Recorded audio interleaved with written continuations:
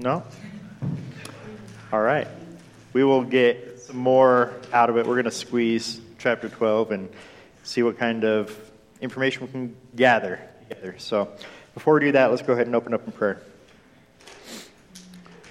God, we thank you once again that you've given us your word.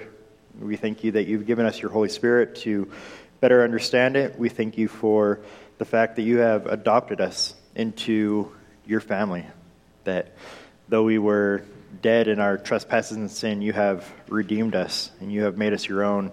And to those who believe in you, who call upon your name, we can be called children of God, and we thank you for that. Help us to realize the gravity of that we are not by nature your children, but we have been brought into your family. God, that is a big deal.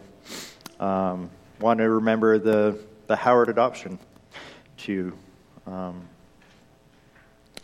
God, I would just pray that you would bring that right baby into their home, and that you'd be preparing the mother and all the situations surrounding that. God, I pray for this body and the things that are going on in this body and the people that are hurting, the people that are in need, that we would come together and we would love on each other, and that your name would be glorified in that. We pray this in your name. Amen. Alrighty. I don't know if I'm at liberty to say anything, but I'm going to anyway. To get a really bad look real soon. But Renee's husband, Brad, passed away today.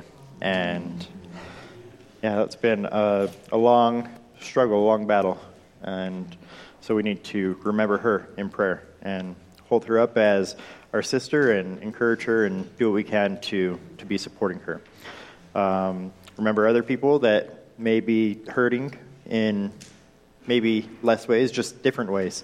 And we need to come together as a body and love on one another. All right, so Acts chapter 12. I'm going to read the first 5 verses. Acts chapter 12, 1 through 5. Now about that time, Herod the king, again that is Herod Agrippa I, laid hands on some who belonged to the church in order to mistreat them, when he had James, the brother of John, put to death with a sword. When he saw that it pleased the Jews, he proceeded to arrest Peter also. Now it was during the days of unleavened bread when he had seized him. He put him in prison, delivering him to 4 squads of soldiers to guard him, intending after the Passover to bring him out before the people. So Peter was kept in prison, but prayer for him was being made fervently by the church to God.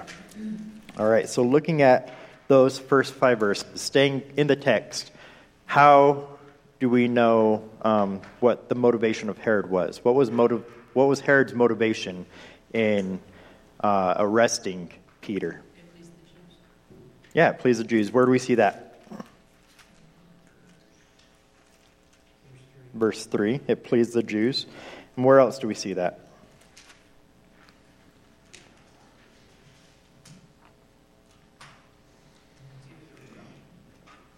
No, not in Deuteronomy. Looking in these 5 verses, we want to get our answers from the text, just like we should always be aspiring to do. Verse 4 implies that to bring him out before the people after Passover. Yeah, he brought him out before the people. And the fact that he's waiting until after Passover, that goes back to something that we mentioned last week, that he was favorable towards the Jews, and he wanted to please the Jews. And so the Jews, most of the time, they refrained from doing these kind of things on Passover, right? Except for when it came to Christ. And so we can see that maybe he was trying to please the Jews in doing this, but also it would be distracting. I mean, he wants to bring out the apostles and kill them publicly in order to please the Jews, so that, again, he can please Rome through that. And if you got Passover going on at the same time, then that could be just another distracting away from the attention that he's trying to get from killing Peter. He already killed James. Now he's going after the big guy, the top gun, and he wants to take out Peter as well. And so one reason that he may have waited until the Passover is so that he could make the most of this opportunity and get the most bang for his buck, so to speak. In verse 5, it says that Peter was kept in prison, but prayer for him was being made fervently by the church to God. That's out of the NASB. You guys with other translations, how does it mention the prayer being offered up? Earnestly, all right. So earnestly, fervently. Anybody have anything else? I think what was really, I found interesting in the commentary was the Greek word, which I'm going to attempt to pronounce, ekotenios or something like that, where the word earnest come from. And it was talking about that meaning in Greek, that it wasn't just the fact that it was just earnest, but it's put down that, according to JMac, a stretching of a muscle to its limits. It says, like used. You're saying that Luke used that same Greek word to describe the agonizing prayer that Jesus, during his prayer at Gethsemane, had used. And Yeah. that word. And so it wasn't just a prayer. It was so much more than what we could imagine, as they're talking about the stretching of the muscles to its very limits. That adds a lot. Yeah. To the meaning of earnest prayer. Yeah, you see the stress that it's putting on them. So, yeah, earnestly, fervently, as to stretch a muscle to its limits, strenuous. And so we can see the passion that is going into Peter and to the rest of the body, into putting in the prayers for other saints. That it wasn't just something that was done flippantly, not just an afterthought. But these guys, they were fervently gathered together praying for Peter, for their brother in Christ. Turn with me to 1 Timothy chapter 2.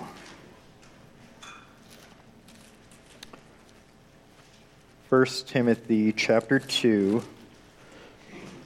And I'm going to read the first 2 verses talking about our call to intercession and to this kind of fervent prayer, to this earnest prayer, strenuously remembering each other as stretching a muscle to the breaking point. You're going to pop a vein or something. I don't know what the medical term is. I'm sure Mike could tell you, but it can't be healthy to be stretching that much. But when it comes to prayer, I don't think you can over pray, right? So 2 Timothy, oh no, I'm supposed to be in 1 Timothy. I just turned to 2 Timothy. 1 Timothy 2, verses 1 through 2 says, "First of all then, I, Paul, urge that entreaties and prayers, petitions and thanksgivings be made on behalf of who?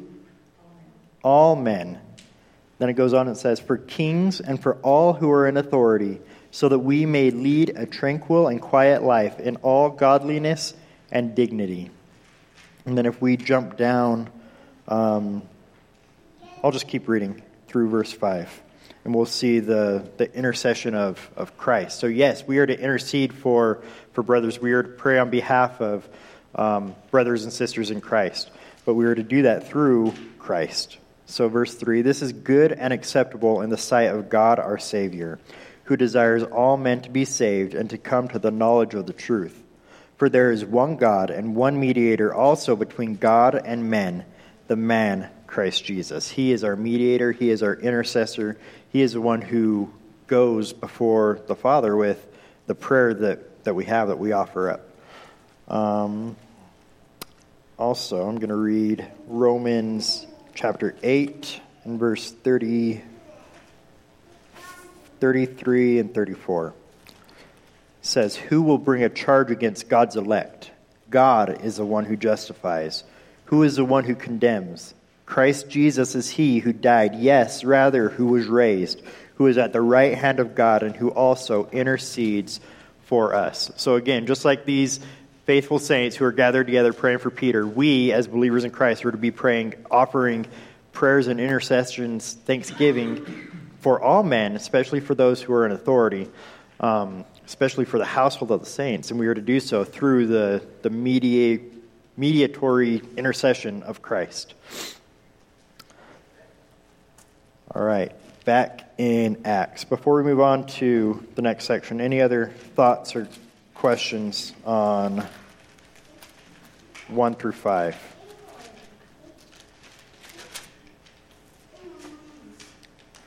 Again, what a trip for Peter to once again be locked up. Last week we went through and we looked at how he was locked up in chapter 4, in chapter 5, how Stephen was martyred in chapter 7.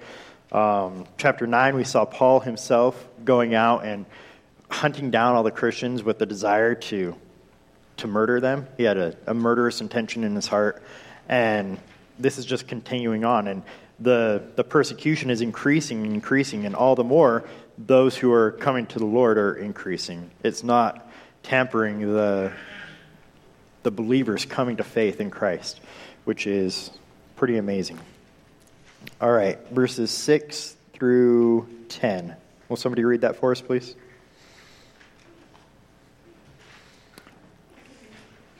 All right. Yeah, Acts 12, 6 through 10. Now, when Herod was about to bring him out on that very night, Peter was sleeping between two soldiers, bound with two chains, and sentries before the door were guarding the prison. And behold, an angel of the Lord stood next to him, and a light shone in the cell. He struck Peter on the side and woke him, saying, "Get up quickly." And the chains fell off his hands. And the angel said to him, "Dress yourself and put on your sandals." And he did so. And he said to him, "Wrap your cloak around you and follow me." And he went out and followed him. He did not know that what was being done by the angel was real, but thought he was seeing a vision. When they had passed the first and the second guard, they came to the iron gate leading into the city. It opened for them of its own accord, and they went out and went along one street, and immediately the angel left him. All right. So this has happened before. He was sprung from prison. I think that was chapter 5 with the rest of the apostles. And what did they do there when they left the prison? They just went right back out to the temple and they began preaching again, right? And then they got called back in and they were furious. They were upset. They didn't know where they were, and they let them have it. That time they let them go with a flogging, a beating. Here, verses 6 through 10, in the text, so be looking down in your Bible for the answer. What is Peter's role in this prison escape? He just went to cool and he's sleeping. He was nothing. He was sleeping off that beating that I'm sure they started getting. Yeah, verse 6 says that Peter was sleeping between two soldiers. Again, locked up, arrested by this guy who just killed James. I'm sure that he knows, okay, well, after Passover is done, I'm done. And he's just out cold sleeping, right? Even when the angel comes in, what does the light, it says that there was a light. So the angel showed up and he's just radiating the glory that he's gotten off of God himself, right? Just like Moses did when he was looking at God. And so he's there and he's shining and beaming, and Peter's still sleeping away. And so what did the angel do? Yeah, he had to hit him in the side. Wake up, dude. Let's get out of here. He was sleeping away. So, again, how does that explain to us his role in this prison break? What's that? He's a deep sleeper? Yeah? I'd be at peace at what happened to me if I was being let out of prison, right? But even before that, yeah, he was at peace. He had settled in his heart. Okay, well, I'm gonna die, and that's fine. Anything else? What was that person that said that we should be joyous being persecuted for God? James. Yep. Yes. I'd say he wasn't too concerned about what was going on. As far as what people that Herod put in jail, probably knew he was going to be killing them. But he was, normally you wouldn't be sleeping. You'd be fidgeting and be other than I would be. pretty much dead of sleep. He was just wasn't worried by the circumstances that he. Yep. Yeah, he wasn't stressed out at all. And then after the angel came and hit him in the side and woke him up, he was just along for the ride, right? He was just following after the angel. He didn't have any elaborate plan or any, devilish scheme to get out of this prison. He was just following along. And in fact, he didn't even know that it was real. He thought it was a vision. So he had no active role in getting himself out of that prison. That was all of God through this angel that God had sent to him. And he was just along for the ride. And again, he wasn't actively trying to escape. I'm going to turn over to Peter's epistle, his first epistle. So 1 Peter chapter 2. And we're going to read a little bit about his take on persecution. So 1 Peter 2, and I'm going to read verses 18 and 19. Servants, be submissive to your masters with all respect, not only to those who are good and gentle, but also to those who are unreasonable. You think Herod would qualify as being unreasonable?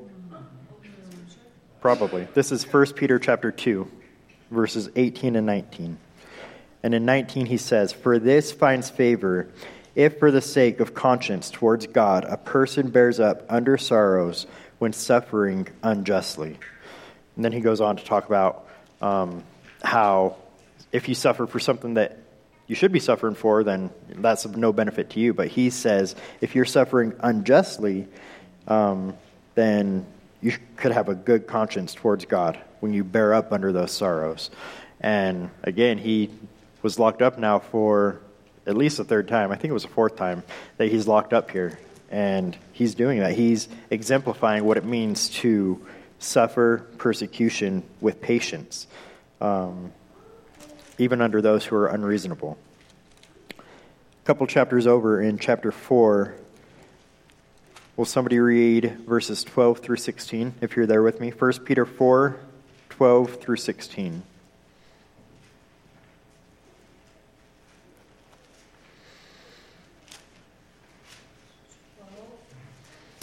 Yeah.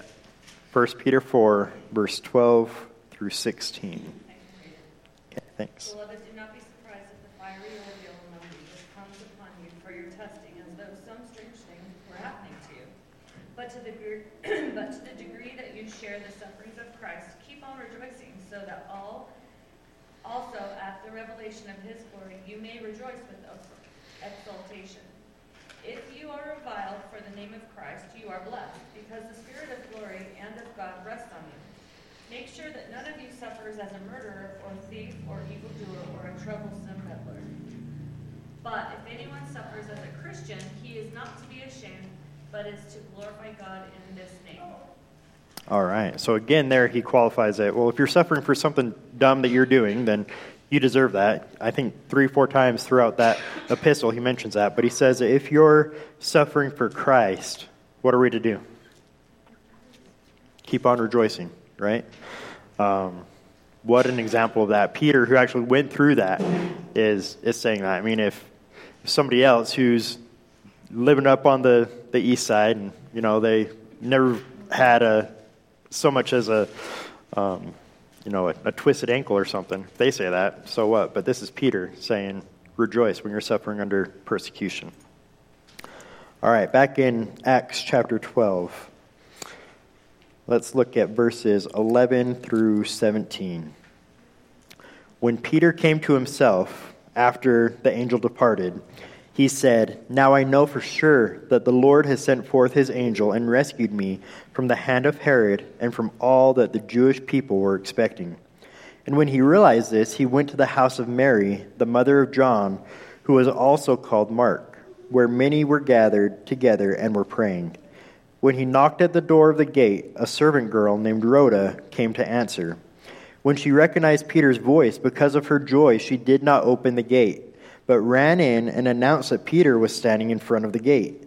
They said to her, "Are you out of your mind? Or you are out of your mind?" But she kept insisting that it was so. They kept saying, "It is his angel." But Peter continued knocking, and when they had opened the door, they saw him and were amazed. But motioning to him with his hand to be silent, he described to them how the Lord had led him out of the prison. And he said, "Report these things to James and the brethren." And then he left, and he went to another place. All right, so he gets out of prison, the angel leaves, and immediately he realizes, oh, dude, that's not a dream. I'm not just in some kind of trance. Remember, he was just a couple chapters ago in chapter 10. He saw this sheet come down. He saw all these animals. So he's been there before. He's had these kind of weird, I imagine, they're like weird out-of-body vision experiences. But he realizes, well, that's not what's going on. I'm actually out of prison, and now I got people that are going to be looking after me and coming after me. And so he goes to this house, to Mary's house. Mary is the mother of our good friend John Mark, who he's going to go rather, from this point still feature with Barnabas and Paul on their first missionary journey. This is the guy who wrote the Gospel of Mark, and he's going to his mom's house. And in that day, they didn't have these churches that they could go to. They didn't have these big meeting gathering places, so they would go to people's houses, and for a while in the early church, they were just meeting in people's houses. And of course, you get a group that's bigger than 3, 4, 5, you're going to need some space to gather and to meet, and so they wouldn't just go to anybody's house. They'd go to the bigger houses, to the wealthy people in the church. They would host these prayer meetings or these church services. And so we know that this Mary comes from some money. John Mark comes from some money. He's got a bigger house that's capable of housing all these people to get together and to meet so they can pray fervently for the Apostle Peter. We also know that John Mark's cousin, who is Barnabas, he seems like he may have come from some money too, because at the end of chapter 4, he was one of the first that's mentioned as selling his house and giving all the proceeds to the church so they could be spread around the different people. So, here in verse 11, it says that Peter came to himself, and he said, "Now I know for sure that the Lord has sent forth his angel, and he has rescued me from" who? Herod. From Herod, and also all the Jewish people, all that the Jewish people were expecting. So again, we see that Herod and the Jewish people, they have the same expectation. They have the same desire to see that Peter and this movement, the way, the church, is really stomped out. Again, going back to Acts 4, a verse that we referenced last week. Verse 27 says, "For truly in this city they were gathered together against your holy servant Jesus, whom you anointed, both Herod and Pontius Pilate," a different Herod, but Herod nonetheless, "and Pontius Pilate, along with the Gentiles and the people of Israel." And then 28 says, "to do whatever your hand and your purposes predestined to occur." So God is the one behind the scenes. It's his purpose, his plan. He's the one predestining, pulling the strings, but he's using the motivations of Herod Antipas, and Pilate, the Gentiles, and the Jews. So again, we see the Jews they're here, and they're meddling and wanting this movement to be done away with. So that was Herod Antipas? Yes. Not Herod the Great? No, Herod the Great was the one who was chasing after Jesus clear back in the beginning of Matthew, and He was just a big one. when he was a baby. Yeah, he's the one who ordered that the baby boys be put to death. But Herod Antipas was the one who put him to death. Also the one who had John the Baptist put to death. All right. Verse 17. Why do you suppose that Peter would have this reported to James and to the other disciples, to the other brothers?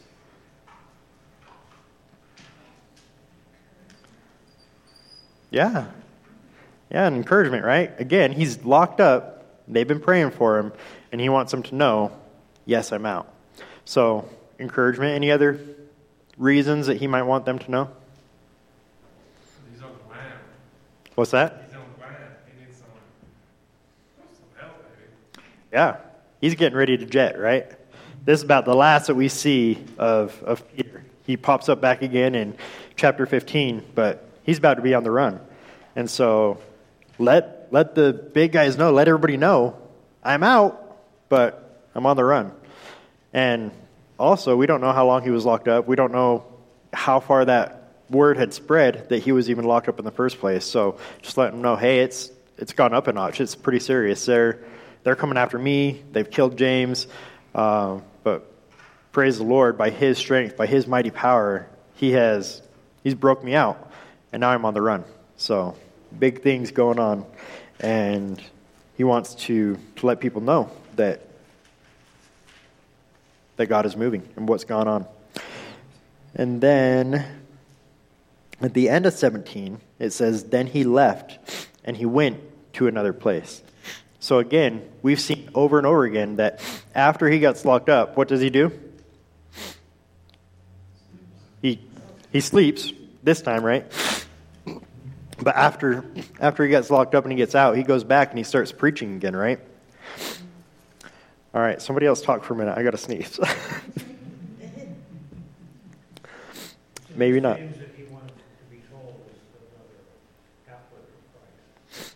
Yes. Yeah, so he becomes a leader in the church after the resurrection. So before that, remember, he and the rest of his other half-brothers were unbelievers. But then he becomes a leader in the church, and he's going to head up this council at Jerusalem here in a couple chapters. And he really becomes a pillar in the church. All right, so he goes off. Whenever he gets locked up and he gets out of jail, he goes back and he starts to preach right again. Here, he gets locked up, he gets out, and he's on the loose. He says, well, I'm out of here. It says that he left to another place. It doesn't specify the other place because when Luke's writing this, he doesn't want to get anybody in trouble. We don't know if maybe Peter's still there, or if the authorities who could get a hold of this letter would know, okay, well, he went to such and such a place, and these are the Christians we know in this area, the people who could be aiding and abetting this fugitive. And so he kind of keeps it on the DL. He just says that he left to another place. But one thing I want to bring up, a passage that I've been hearing a lot lately with this whole COVID thing going on, is in 1 Peter, back in 1 Peter chapter 2. In verses 13 and 14, we see Peter's words talking about submitting to authority. Listening to a lot of Christian radio and Christian news, been hearing a lot about 1 Peter chapter 2, a lot about Romans 13, and we need to submit to the government, and what does that mean? How do we parse and interpret that? And Peter here gives some guidelines on how we are to submit to the government. And I want to read them for you and then get your thoughts on how we balance Peter's direct command to say you need to submit to authority, but then his practice in going out and preaching continually and going out and just dipping out of town. So 1 Peter chapter 2, verses 13 and 14 says, submit yourselves for the Lord's sake to every human institution, whether to a king as the one in authority, or to governors as sent by him for the punishment of evildoers and the praise of those who do right. So again, submit yourself for the Lord's sake to every human institution, whether to a king or to one in authority. How do we balance these ideas between what Peter says and what we see Peter do in Acts? Yeah. Well, clearly it was God's will for him to escape. Like, he was sleeping. He wasn't like, get me out of here. And Yeah. God delivered him, and he didn't even know he was being delivered. Whereas, like, James was killed. So it was God's will that James died. When he died, it was God's will that Peter not die yet. That he still had more work for Peter to do. So I think, with the jailbreak, it was like clearly God's will that he not be in prison. So he just went for it. I think it would have been, I think he probably would have stayed until his death if God hadn't taken him from the prison. I don't think he would have tried to break free. Yeah. Yeah, again, he wasn't actively trying to get himself out, right? And in each of the previous jailbreaks or releases, we see that same thing, that he's not trying to break out. We didn't see that with James, that he was putting up a fight, right? Well, Yeah. He was Houdini. He was shackled, both right and left was a guard on each side. And like I said, unless he could do the jabba jabba boo and they drop off him like they did with the angel, he wasn't going anywhere if he wanted to. And then just outside the gate, right there, was 2 more guards waiting for him. So it might have been a little trick. All right. God's help to walk out of that one. And Okay. probably just said, it's it. I'm out here. Mike, then Andy. Well, I think that the government institution runs the country, and I get that part, but when they do things that are contrary to what the scriptures tell us, to not be together corporately, things that are not correct, then I think that we're called to not follow that, to act out a little bit. We don't have to shoot them, but I think we need to stand our ground what's correct by scripture. All right. Recognizing there's a higher authority than just the government, and submitting to that higher authority, and before we submit to the government authorities, which are deacons and are servants and have a ministry to us. Andy. So earlier in Acts, Peter was preaching in the temple, and the Jewish authorities seized him in the Sanhedrin. And he told them, he said, I'm telling you that the blood of Christ is on you, and that you and the other elders put him to death. And they said, we ordered you not to preach in his name. And he said, you have to judge whether it is right for me to obey man or obey God. So there's a pretty clear delineation between if the government authorities are telling you to do something that is ungodly or something that Christ has commanded us to do or not to do, if they're telling us not to do it or to do it, then we disobey. Yeah. Yeah, when those two come to a head, the authority of God and the authority of man, we obey God rather than men. Differentiating between when that happens and to what degree that happens isn't always quite as easy. The same passage, let's go back, and we always want to get context when we read, right? But let's look at verses 11 and 12, right before he tells us to submit to the Lord. It says, Beloved, I urge you as aliens and strangers to abstain from fleshly lusts with which wage war against the soul.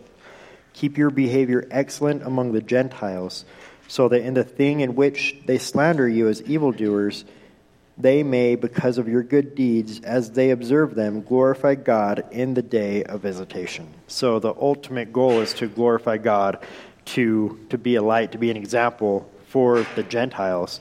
And he says one way in which we can do that is by submitting to these authorities that God has placed over us. So we're not called to be disobedient in any kind of moral matter or civil matter, but we are called to be an example for the glory of God. All right.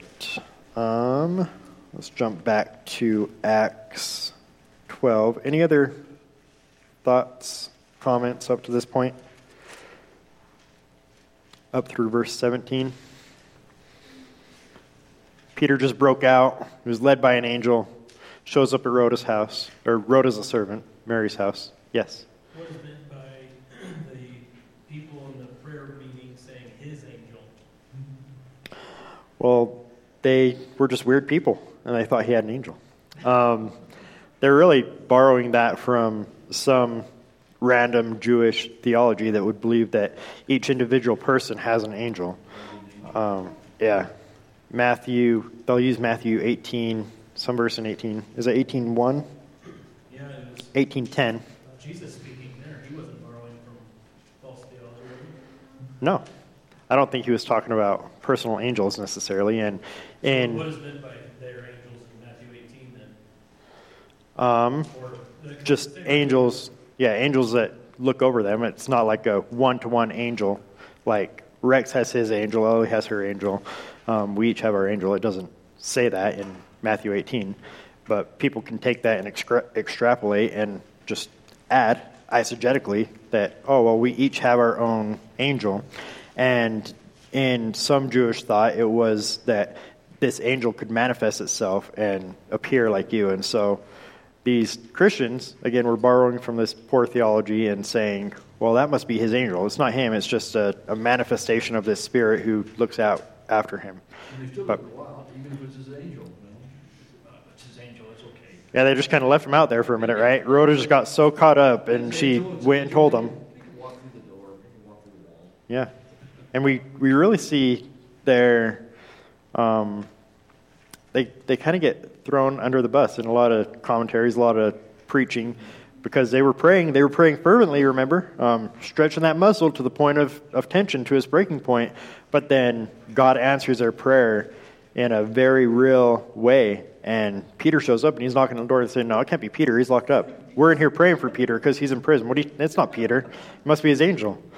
And so, yeah, they were praying, but maybe not trusting to the degree that they should have been.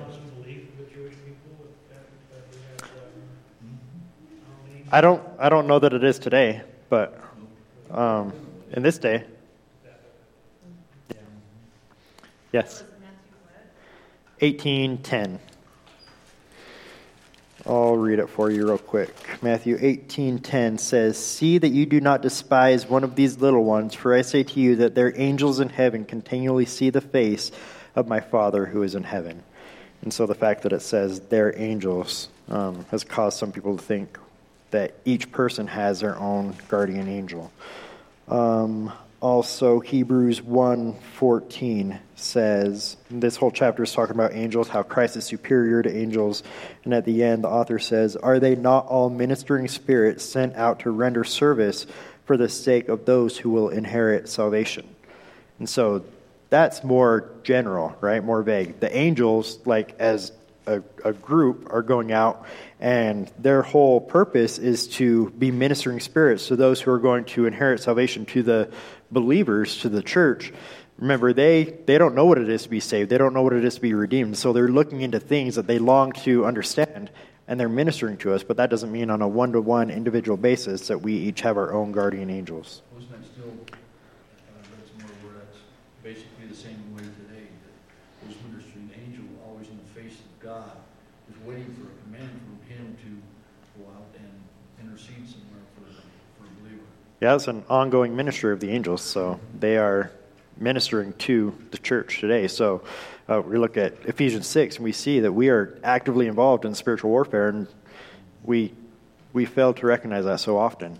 And that's not just a defensive position that we need to take. Like, yes, we need to realize that Satan is firing his flaming arrows after us, and we need to put on the full armor of God, but we have defenses ourselves in the angels who are ministering to us and fighting on behalf of their Creator. All right. Back in Acts chapter 12, verses 18 through 25. It says, "Now when day came, there was no small disturbance among the soldiers as to what could have become of Peter." So, of course, they're tripping, right? This guy is gone. Nobody knows where he went. It seems like an understatement to say there's no small disturbance among the soldiers. Verse 19, "When Herod had searched for him and had not found him, he examined the guards and ordered that they be led away to execution." That was common practice of the day. Roman law would require that any guard who let a prisoner free, he was to pay the price that prisoner was to get. "Then he went down from Judea to Caesarea, and he was spending time there." So he seems like he just kind of goes on vacation. He doesn't want to sit there. He doesn't want to deal with it. Peter's gone. Nobody knows where he's at.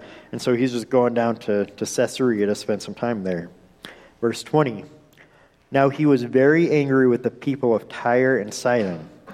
And with one accord they came to him, and having won over Blastus, the king's chamberlain, they were asking for peace, because their country was fed by the king's country." So Tyre and Sidon, these are two smaller cities that are a little bit north in Phoenicia, and they have this kind of symbiotic, is that the right word? Am I just making stuff up right now? Symbiotic relationship. Symbiotic. Thank you. I knew I was making stuff up. Symbiotic relationship. And it was mutually beneficial. But the scales were slightly tipped more in the favor of Galilee. Galilee was more of a metropolis-type area where they were benefiting from their produce and everything that they were doing. And they were being fed by Galilee. And so they had some kind of issue with King Herod, and they knew this guy Blastus, who was the king's chamberlain.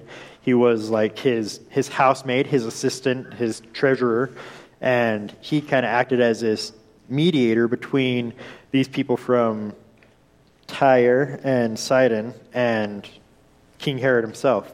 And he was getting them together so they could figure out this whole food situation and how they were going to work together. Verse 21 says, "On an appointed day, Herod, having put on his royal apparel, took his seat on the rostrum and began delivering an address to them. The people kept crying out, 'The voice of a God and not of a man.' And immediately an angel of the Lord struck him because he did not give glory to God, and he was eaten by worms and died." Yeah, pretty disgusting, right? Yeah, so Herod shows up. Remember, this is an evil, wicked man, just like the rest of the Herods, but he was really into himself. Remember, he had all these buddies who were in high places in Rome, and he was really concerned with being all buddy-buddy with the Romans. And so he was showing up, and this was a kind of ceremony or a feast that he was putting on, and historians tell us that he was doing it in the honor of Claudius. And I think it was Claudius. Let me check my notes. Of somebody else who was not himself, some Roman guy. Yes, Claudius, the Roman emperor. And so he couldn't just put on a show in his own honor, so he did it in Claudius's honor for the first day. But the second day was all about Herod, and he was standing up, and he was in his royal apparel. It says here, just royal apparel. And Josephus tells us that he actually had silver that was stitched into his robe. And so he would orchestrate it so that he would go out right when the sun was beaming, and he had his silver robe on. He was actually shining and gleaming, and people would look at him and they say, "Man, this isn't just a man, this is a God who is speaking to us." And remember, they're trying to get on his good side too. They want something from him, and so they're rubbing his ego a little bit, but he is eating it all up. That's what he is all about. In Josephus, he writes, and he adds to the story a little bit, and remember, this is extra biblical, but he tells us that he had a golden eagle attached to the doorway of the temple, and that was a thing that he had recently done. And then a bunch of Jewish people, being Jewish by nature and realizing this is idolatrous, this is not okay, they broke in and they tore down this golden eagle. And it says that I have a hard time envisioning how this would work, but they got up on the temple and they were kind of rappelling down, and then they took axes and they chopped off this golden eagle. And that Herod captured 40 of these men, and he was really upset with them, obviously, for going in, taking down this idolatrous eagle that he had just put up, and he was getting ready to put him to death. And this is kind of intertwined with all of this, with this same story. I will read to you from Josephus's account about this illness that took the life of Herod. It says, after this, referring back to that whole golden eagle weird situation, it says, after this, the distemper seized upon his whole body and greatly disordered all its parts with various symptoms. For there was a gentle fever upon him, and an intolerable itching over all the surfaces of his body, and continual pains in his colon, and dropsical tumors about his feet, and an inflammation of the abdomen, and the putrefaction of his privy member that produced worms. Besides which he had a difficulty of breathing upon him, and could not breathe but when he sat upright, and had a convulsion of all his members. And then he goes on, he says that before he died, 5 days later, that he lost his eyesight and just other ailments that he continued to have. And it seems like a pretty wicked, nasty type thing that he was struck with immediately by this angel. It's kind of interesting. This word here is the same one that we have back in verse 7 when the angel came and he struck Peter on the side. And now he's striking Herod with this illness that is going to take his life. And all because he didn't denounce a praise that he got from these people who were saying the voice of a God and not a man. And what do we know from Isaiah 42:8 about God's glory? He's not going to share it with anybody, right? And so you stand up and you accept that praise, that worship, and he's not going to have that at all. He is all about his glory, and he will share it with nobody else. Does God share his glory with Jesus? Yeah. He shares his glory with no one. Jesus is God, right? The second person of God. All right. Let's look back really quickly at the first verse in this chapter. So, Acts 12:1 says, "Now about that time Herod the king laid hands on some who belonged to the church in order to mistreat them." How did this end up for Herod? What's that? He got treated properly, right? So he persecuted the church, and God exercised his judgment on Herod. He responded to that persecution in just judgment. Now, in the last verse of this chapter, we see another murderous persecutor brought up again. It says, "And Barnabas and Saul," verse 25, "and Barnabas and Saul returned from Jerusalem when they had fulfilled their mission, taking along with them John, who is also called Mark." And really that's setting us up for chapter 13. But in this last verse of chapter 12, we see Paul, who again, we're reminded back in chapter 9, he was persecuting the church. But his persecution wasn't responded to with just judgment. His persecution was responded to with kindness and mercy and forgiveness. And he lifted him up instead of striking him with this wicked-sounding illness that Josephus described for us. In Galatians, Paul talks about how God has set him apart and rescued him. Galatians chapter 1, verses 13 and following. "For you have heard of my former manner of life in Judaism, how I used to persecute the church of God beyond measure and tried to destroy it." That's who he was. He was a murderous persecutor of the church. "And I was advancing in Judaism beyond many of my contemporaries among my countrymen, being more extremely zealous for my ancestral traditions." Verse 15. "But when God, who had set me apart even from my mother's womb, had called me through his grace, was pleased to reveal his Son in me so that I might preach him among the Gentiles." So he goes from persecuting the church to preaching among the Gentiles because it is God who called him even while he was in his mother's womb. Two different men persecuted the church, and God handled them in completely different ways. One, he judged harshly. Proverbs 16:4 says that the Lord has made everything for his purpose, even the wicked for the day of destruction. But Paul, on the other hand, he was set apart before time began for this purpose of being an apostle to the Gentiles. And even though he ended up persecuting the church for a time, God knew that was going to happen. God still used him for his glory, the glory that he's not going to share with anybody else, the glory that Herod Agrippa has no right to, no claim to, and ultimately cost him his life. What do you guys think of Acts chapter 12? It's quite a story, right? To be sprung from prison like that, to see the fervent prayer of the saints. That's a a challenging encouragement. It's really something that should test us more and cause us to look at ourselves and ask, are we praying fervently for each other like that?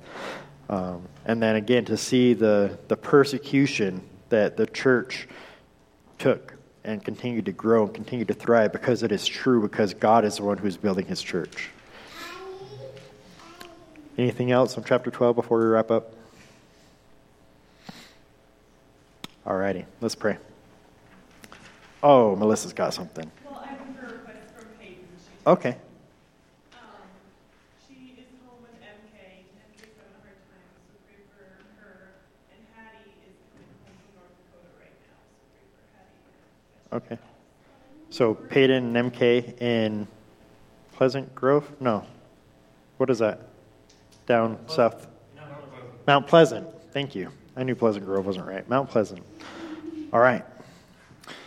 God, we do thank you for your church once again. We thank you for the fact that you build it. Thank you for the fact that the gates of hell will not prevail against it. God, we thank you for the men that you care